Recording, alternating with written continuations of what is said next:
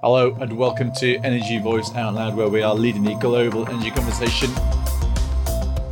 I am Ed Reed, emerging markets editor at Energy Voice. As you may tell, I'm not actually Alistair Thomas, who's been stretchered off the pitch just in the opening minutes of the day. So I've stepped into his shoes. Hopefully, he will not regret his decision to fall ill at this critical juncture. Chaps, how are you? And also, having recorded this week, obviously big news this week for the boss of BP is resigning. Has resigned with immediate effect. Who had that on their bingo card for this week? Not me. I think of all of the predictions I was going to make, that would have been very low down the list. Of all the sort of big CEOs to maybe prompt a little mini scandal, I think probably Bernard was lower down the list as well. What about you, Ryan? I think if you did have it on the bingo card list, you should start buying lottery tickets now. I feel like that was I feel like if you predicted that you've got one hell of a crystal ball. I think it was a bit of a shock. Like Andy said, it's quite a chunky story, quite an interesting one, and I don't think one that anyone foresaw. Right? I mean, can you recall anything like this, Ed, in recent years in terms of high-profile step-downs? Well, I mean, I suppose BP is no stranger to their CEOs leaving in, so should we say, accelerated circumstances. Lord Brown, I think, had to step down pretty swiftly after trying to cover up a scandal. So, yeah, but who knows? I suppose the big question is, kind of maybe trying to get back on the sort of the serious subject matter of energy. Do you think it will change how the outlook for BP looks? Obviously, under Bernard Looney, quite sort of pro sort of hydrogen, offshore wind, things like that. We've seen some of that swing back the other way. Do you think that a change at the top will have an impact in that way, Andy? I do. I mean, I think you can see big reflections in what's happened at Shell with Wael Sawan, who's kind of really repositioned it. I think seems to have stripped back a lot of the big talk on sort of industry-leading climate targets and things like that in his tenure in the past six months. And consolidation as well, kind of removed some of the renewables and power heads and done a bit of a restructure. So it's clear that, if someone has a vision for what they want BP to be and they get handed the big leather chair, there could be some big change of positions on the way. Absolutely. And I suppose, looking at that kind of question and a fantastic segue, I hope, looking at that kind of question about sort of transition hopes, obviously we had in the UK a sort of an auction round last week offering sort of CfDs. There was a lot of discussion. The government was keen to sort of to highlight the sort of the big wins, but crucially, what were they missing, Andy? Yes, this is the contracts for different CfD allocation round 5, AR5, which we've seen a lot of, I think, in recent days. Big headlines about the role or lack thereof of offshore wind. Energy Minister Graham Stewart called it a record-breaking round, which I would probably agree with, although perhaps not for the reasons that he said. We had 95 clean energy projects awarded CfDs. That's up from the 93 in AR4, just shy of about 4 gigawatts of capacity and a £227 million budget. We saw wins for solar, for onshore wind and tidal, but obviously the big loser was offshore wind and floating wind, which had absolutely no bids. That also, I think, contributed to the capacity drop. So it was 11 gigawatts procured in AR4, down to 4, obviously, this round. Greenpeace's policy director, Doug Parr, said it was a monumental failure. It's been the biggest disaster for clean energy in almost a decade, he described it. Scottish Renewables Chief Executive Claire Mack said it had been a major blow to Scotland and the UK's renewable energy ambitions, and it was a terrible look for the UK on the international stage. I think it's safe to say that anyone kind of watching the sector or kind of reporting on this for the past 6 months, maybe not a surprise. Still a little bit of a shock to see absolutely nothing. You'd expect maybe bids and nothing awarded, but kind of nothing at all. Probably highlights the state that the wind sector is in. And I think probably a little bit of a shock to the public, given kind of the messaging that we've heard about the cost of offshore wind plummeting every round reliably and kind of being the cheapest form of new generation. So what went wrong? I think the main thing is just like every bit of the economy, the wind sector has been hit by inflation. So it's the cost of materials, like steel, which is obviously just mammoth quantities needed to build these projects, the cost of capital to build them and to the finance to fund them, services, installation, all of that. I think another reason is that the structure of the auction itself. So AR5 was the first time that we saw fixed bottom offshore wind moved into pot 1. So that means that it was competing directly with other technologies like solar and onshore wind for the first time. So if you just take a look at the prices in that pot, offshore wind had a strike price, a maximum price for their bid of £44 per megawatt hour, and that compares with £47 for solar and 53 for onshore wind. So somewhat at a disadvantage in that pot. Obviously, the thinking is that the economies of scale and the fact that the price has reduced every round would allow that to compete healthily. Inflation, as we've just said, has kind of changed those economics quite drastically. So those are indexed to 2012 prices, but it reflects a price today of around £60 per megawatt hour, compared with wholesale prices, which on the whole kind of are trending closer towards 100. I checked this morning, they were 67, so not too far off, but I think we've seen prices routinely much higher than that. So some commentators, Sam Richards, the founder of the campaign group Britain Remade, said that by capping the price, the sector could bid too low. The government had effectively set at a level that made it impossible for investors to meet their costs. I've also read that there's the possibility that a few were kind of anticipating changes to AR6. So at the moment, obviously, really strong headwinds for the industry. Kind of a lot of just deciding to sit this round out, basically, and wait to see what more changes would bring to these rounds.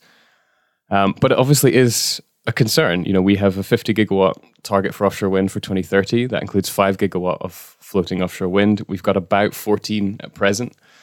So we have a long way to go in a really short amount of time to meet those targets.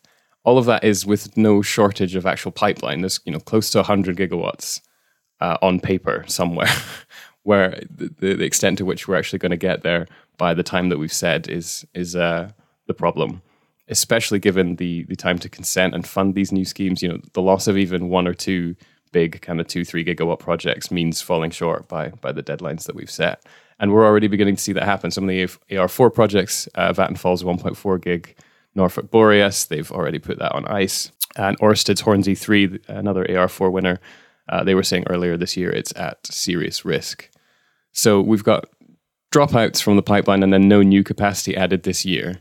I think, it's not looking great, but it is fixable, I think, is the takeaway. So just sort of looking at how it went wrong, is it a question of government just offering the wrong price? I mean, was government essentially not listening to industry, not looking at these inflationary pressures?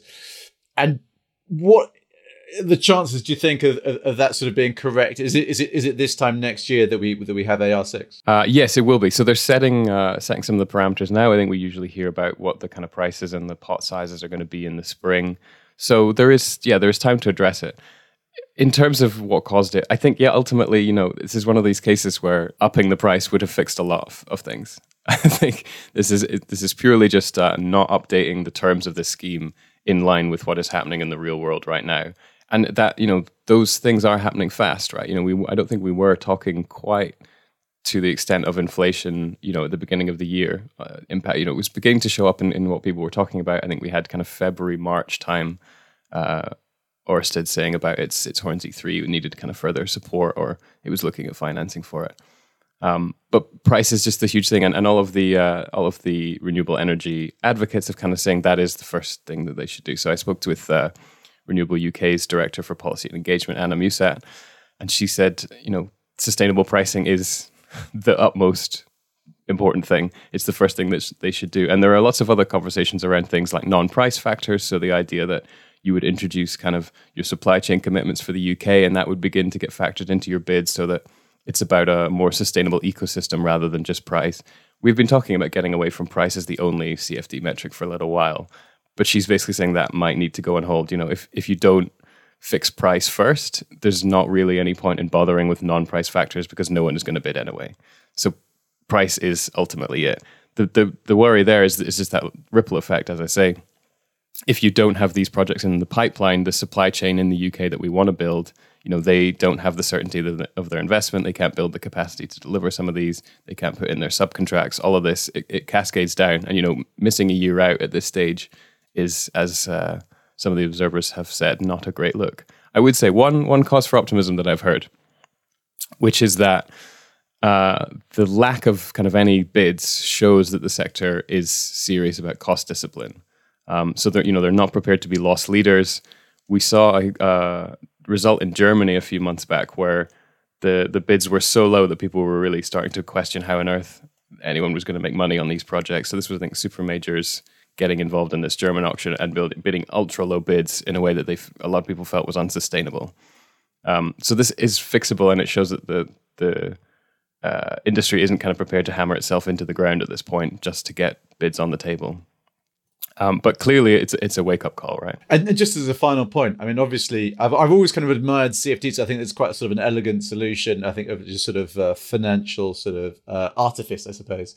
But I suppose the challenge is when it's a sort of a state chosen metric. That sort of problem around sort of flexibility. Obviously, government not the most flexible of beasts, and I suppose this kind of highlights that problem. But you don't think that sort of this is going to be a sort of an existential challenge for the CfD? I don't, and I haven't seen anyone kind of question the entire nature of the enterprise in that. I think a lot of people who are bidding in these see it as a successful model, but it clearly needs some tweaks, and it does need to be able to be flexible to accommodate these kind of rapid changes. And hopefully the government is listening, because we now have a couple of months to work on this, to fix it, and hopefully fix things for AR6 and maybe introduce some of these other factors. But clearly, price is king at the end of the day. So we'd hope they're paying attention to Energy Voice's extensive coverage. Indeed, and I think we'll close that off there. But I think when we come back, we'll get some more ideas into perhaps some of the impacts of future plans. As well as these regular weekly news roundups on Energy Voice Out Loud, you'll also find lots of subject-specific box sets in the same feed. And I'm excited to be the anchor for one called the Megawatt Hour. Produced in paid partnership with BDO, the Megawatt Hour brings together experts from across the energy industry and across the world to examine the challenges and the opportunities of energy storage. As more of the grid gets its power from intermittent renewables, energy storage technologies, and batteries in particular, are going to be an increasingly important feature of our infrastructure. Over the course of 10 monthly episodes, we'll be diving deep into the tech, the policy, and the challenges of building out energy storage to help you better understand its opportunities, wherever you work in the energy sector. Look out for episodes of the Megawatt Hour in Energy Voice Out Loud, as well as lots of other special episodes wherever you get your podcasts. So Ryan, thinking about the impact of big plans in the North Sea, thinking about that sort of investment, the big projects, you've been looking at, I suppose, the sort of the other side of that, and that kind of question of jobs and how they may work out. Yeah, so RGU, Robert Gordon University up in Aberdeen, released a workforce report earlier this week, looking at how the transition to renewable energy is going to impact the landscape of the UK's energy workforce. I spoke to Paul Deleu, who was involved in the report, and we spoke a little bit about CFDs. So before we get off, just thought I'd quickly share his opinion. He said that the CFD process served as a wake-up call for industry, and the system's auctions needed to be thought through for, like Andy was saying, the next round this time next year. So there was still definitely chat about that, but mainly it was covering the workforce, the number of jobs the industry supports, and the potential for change going forward. The big headline figure that I think both ourselves and I think BBC and various other publications also pulled out was that RGU found that 95,000 offshore energy jobs in the UK could be at risk if investment does not increase significantly, RGU's words, across the energy sector. This comes just a week after Offshore Energy's UK said that £100 billion of North Sea investment had been stalled over political uncertainties. The RGU report outlines that £200 billion worth of spending is needed in the UK offshore energy sector by the end of the decade, and 90% of that, or round about 90%, £175 billion will be spent on supply chain. That is where the majority of jobs were, according to RGU. It's quite a scary thought, the sort of state of the energy sector in the UK, both just from a political standpoint, but also investment certainty, could potentially cause thousands of jobs to just disappear or more than likely go overseas. RGU outlined that in its Powering Up the Workforce report that offshore wind could account for close to 60% of all spending by 2030, a 30% increase from today's figures. CapEx will account for about 50% of spending, increasing from around 40% in 2023. So clearly there is there will be scaling up in offshore wind and offshore renewables in general, but the industry needs to have that, or just investors, in the industry need to have that certainty, right? They need to make sure that they'll get that return on investment, that these projects will get the support they need from policymakers. But that it's not all doom and gloom. It wasn't just saying that thousands of jobs could be lost. There were 3 scenarios laid out by RGU, as these prediction reports often do. A sort of worst case scenario, a best case scenario, and somewhere down the middle. If investment targets are met in the UK offshore energy workforce, I should say, can increase by up to 50%, a massive increase, from just over 150,000 jobs supported this year to about 225,000 by the end of the decade. So a lot to lose, but a lot to gain. There's a lot hangs in the balance with what happens. And I think the story Andy was just covering really contextualizes that, and looking forward to next year as well, how that's going to play out. Also sort of hammers home how important investment in the sector is.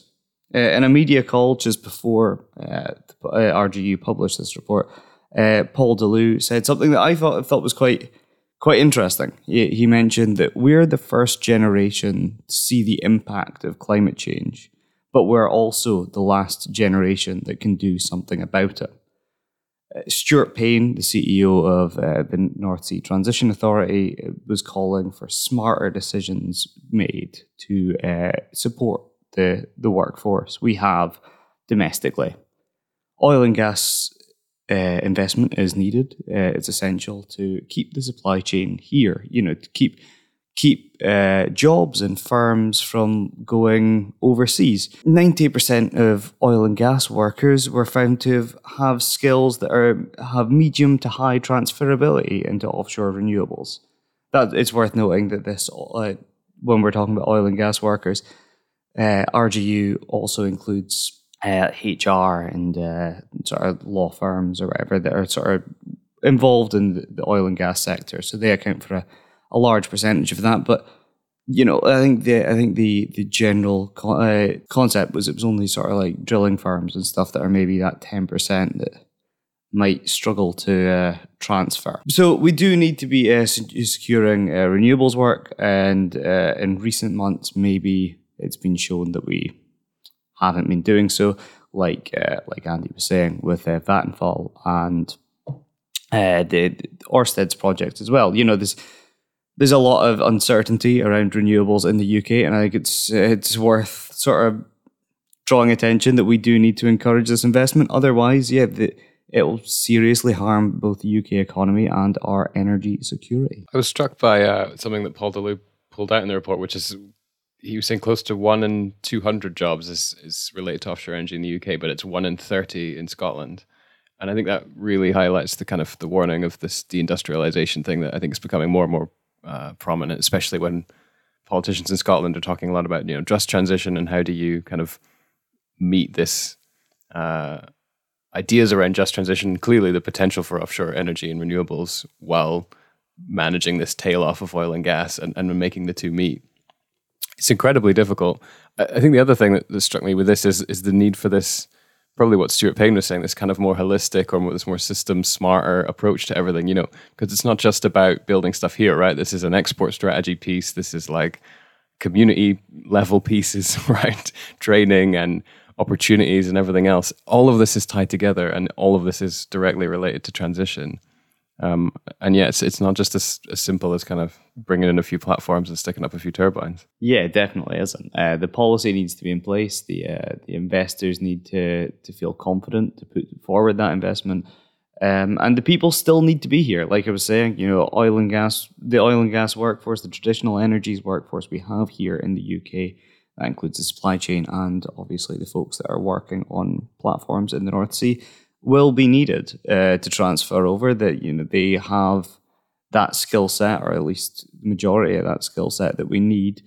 And if we make a sort of hostile environment for that sector, then potentially we won't have what we need, and then we'll end up having to do what a lot of politicians have been describing as importing the energy transition, which obviously has massive carbon-related issues and, of course, also economic issues.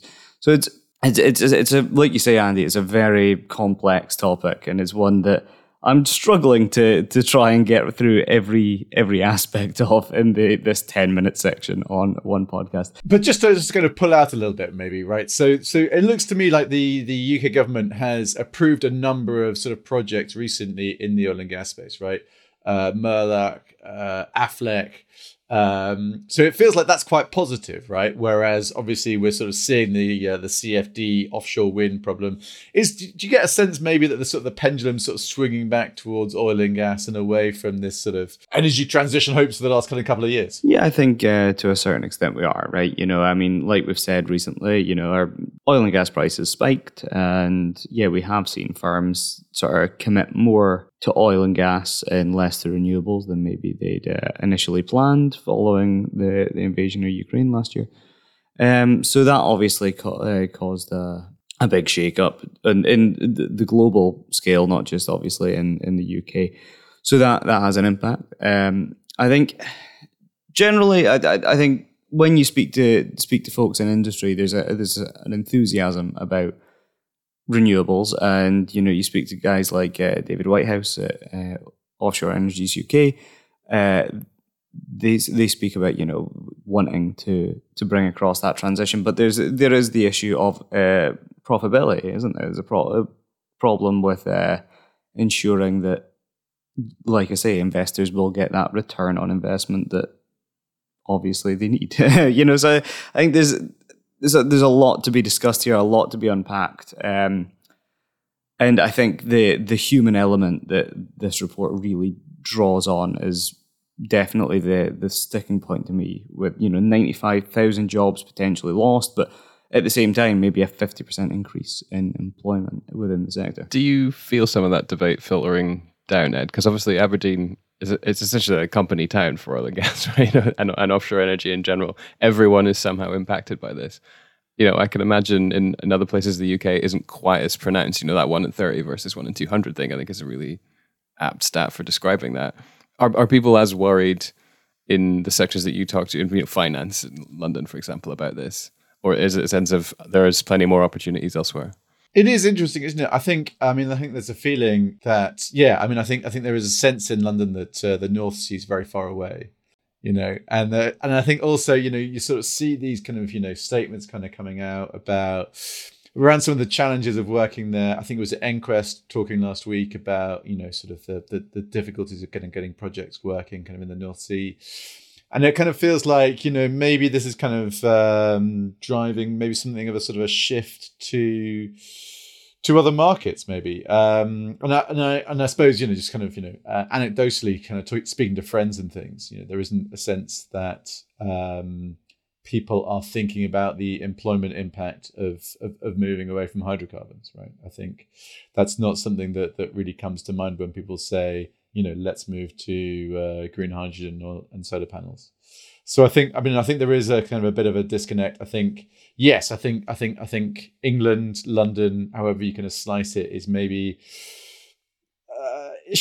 slightly ignorant perhaps of kind of the impact and what's going on in Aberdeen and the North Sea. And I'd probably include myself among that. So that's it's my bad. Do the reading, Ed. Do the reading.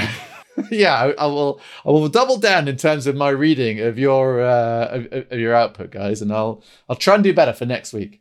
But I think we're going to leave that for the moment, and we'll come back after a break and look at some opportunities in Ghana.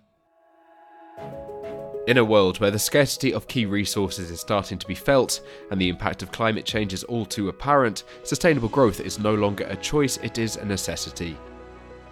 Sustainable Growth Voice is a new online publication championing individuals and organisations that are pushing sustainable growth forward, making a positive impact on the environment, society and the economy.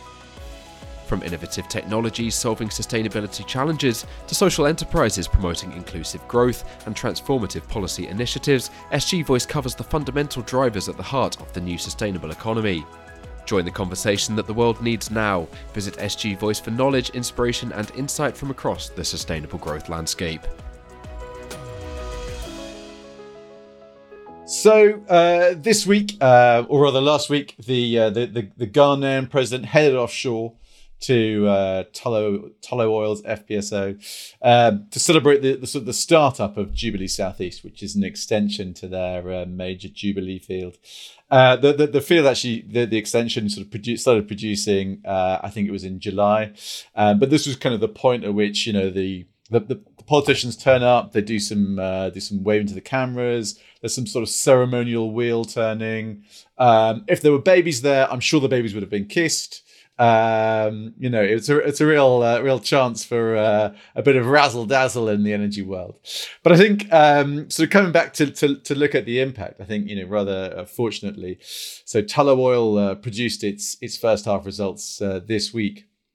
And has really said actually that this Jubilee Southeast extension, which takes the Jubilee field production to over 100,000 barrels per day, it's going to be the sort of the transformation, the inflection point. CEO Rahul Deer called it this morning, and really I think for Tullow, who've had this problem of a high debt load, they overextended, they ran into real difficulties in, I think it was about 2019, when essentially the then sort of executive team really sort of ran into what felt like a brick wall, and then largely left, and the company was kind of overhauled. They brought in Rahul Deer from a private equity backed company.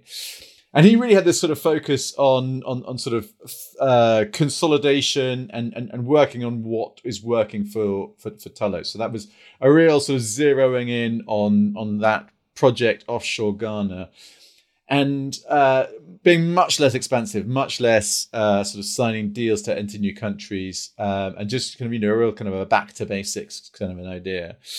And so, it's been a sort of a tough 3 years. Obviously, that debt load was really kind of overhanging the company for a while. But now he says that they've reached this inflection point and that there are better times ahead. So they're paying down debt. They are focusing on free cash flow. And finally, there might be some light at the end of the tunnel for Tullow's shareholders, who have been on very much a bumpy ride since 2019 when everything came crashing down. I think there was one day when they came out and put up some warnings, and I think their share price crashed something like 70% in a day, which obviously is a bit of an impact that no company particularly wants to go through. But it does feel like they are kind of turning the tide. That said, nothing in this life is certain, so we will keep. I imagine Rahul Deer's fingers are going to be firmly crossed. Was this? This kind of period of strife, was it all of these kind of exploration boondoggles or whatever? They were like tied into kind of very frontier stuff that they couldn't get out of the ground. I mean, what was the kind of structural issue there? Yeah, so debt had just been sort of running up, and yeah, they were stretched too thin. I think they had this kind of Ghanaian asset which began producing about, I want to say 2013. I'm not sure. I should double check. But essentially, this kind of Ghanaian asset had been sort of the sort of the production side, but they had offset this amazing asset with a number of exploration opportunities all around Africa and in fact beyond. They'd gone into places like Guyana and possibly even places like Jamaica, in this sort of attempt to sort of search for that sort of frontier exploration upside. I think it was very much, I think I suppose it's that challenge of having explorers running a company is that they just want to explore, and possibly the production side is a bit less interesting.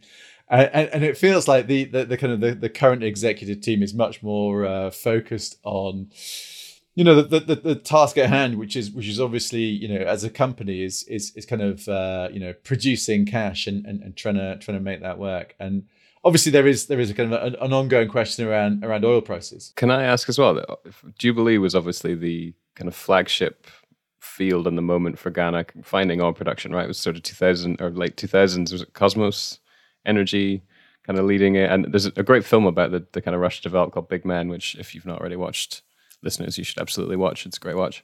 Is there still a bit of national pride around this with the extension? Obviously with a visit, babies kissing, sounds like definitely worth a media up. Yeah. I think there is, and I think there is. So I mean, energy is obviously. I mean, energy. It feels like it's a hot topic everywhere in the world, right? But I think in Ghana, they've had a lot of challenges in terms of sort of domestic power generation. So they've been they went through this period of blackouts called Dumsor, where they had and they've got a lot of generation capacity, but they struggle to cover their bills and to find the fuel to run those assets. They import some gas. There's sort of various ups and downs. So obviously, it's one of those kind of big tests, isn't it, of a government is can they keep the lights on? So I think in terms of sort of, securing those gas supplies, which is crucial, that is very much a kind of a cornerstone. So obviously the oil production is nice to have. That provides revenues, which helps Ghana, which, has had various financial woes. It's had to go to the IMF fairly recently.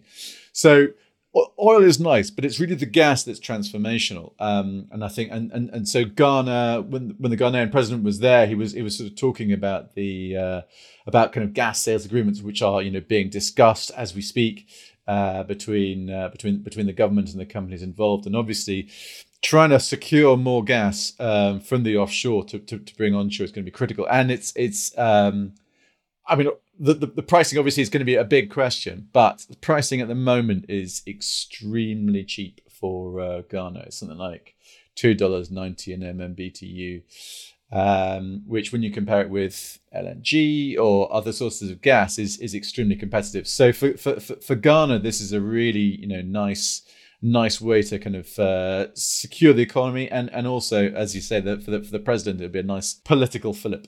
Just out of interest, I've clearly got jobs on the brain this week, and we're speaking about how big of an impact this has on Ghana's economy and sort of the wider energy piece in the country, but.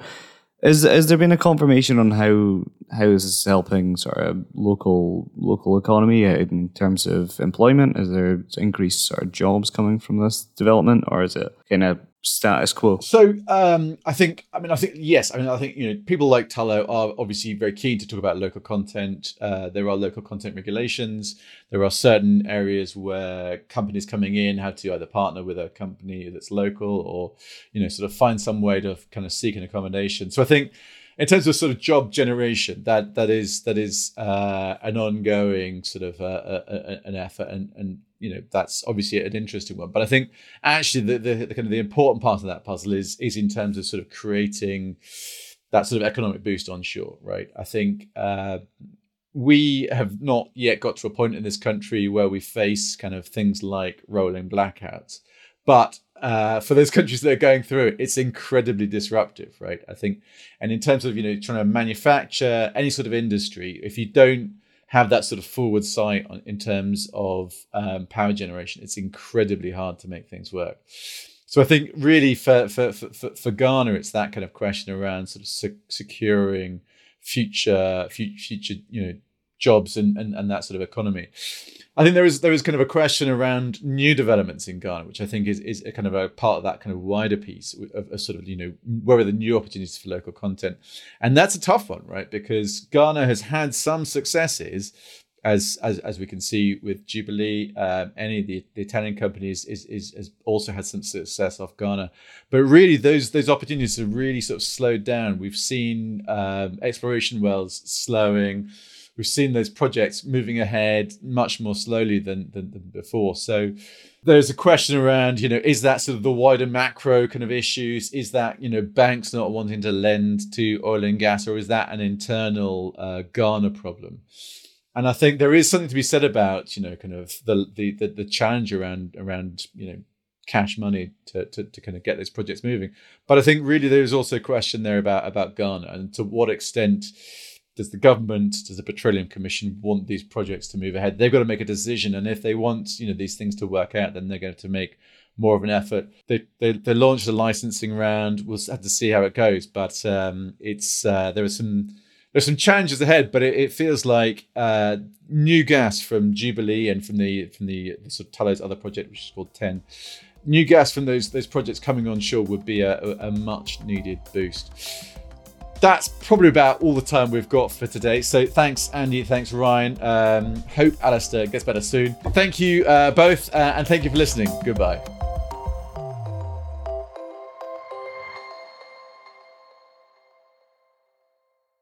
Out Loud is the podcast from Energy Voice, leading the global energy conversation. Bookmark and subscribe to energyvoice.com, sign up to our newsletter, and follow us on LinkedIn and Twitter for expert analysis and insight right across the energy sector. Subscribe to Out Loud on Apple Podcasts, Spotify, Google Podcasts, or wherever you get your podcasts, and please do encourage colleagues and friends to listen to Out Loud too. If you've enjoyed it, leaving a rating or review, especially on Apple Podcasts, helps others discover it too. Thank you.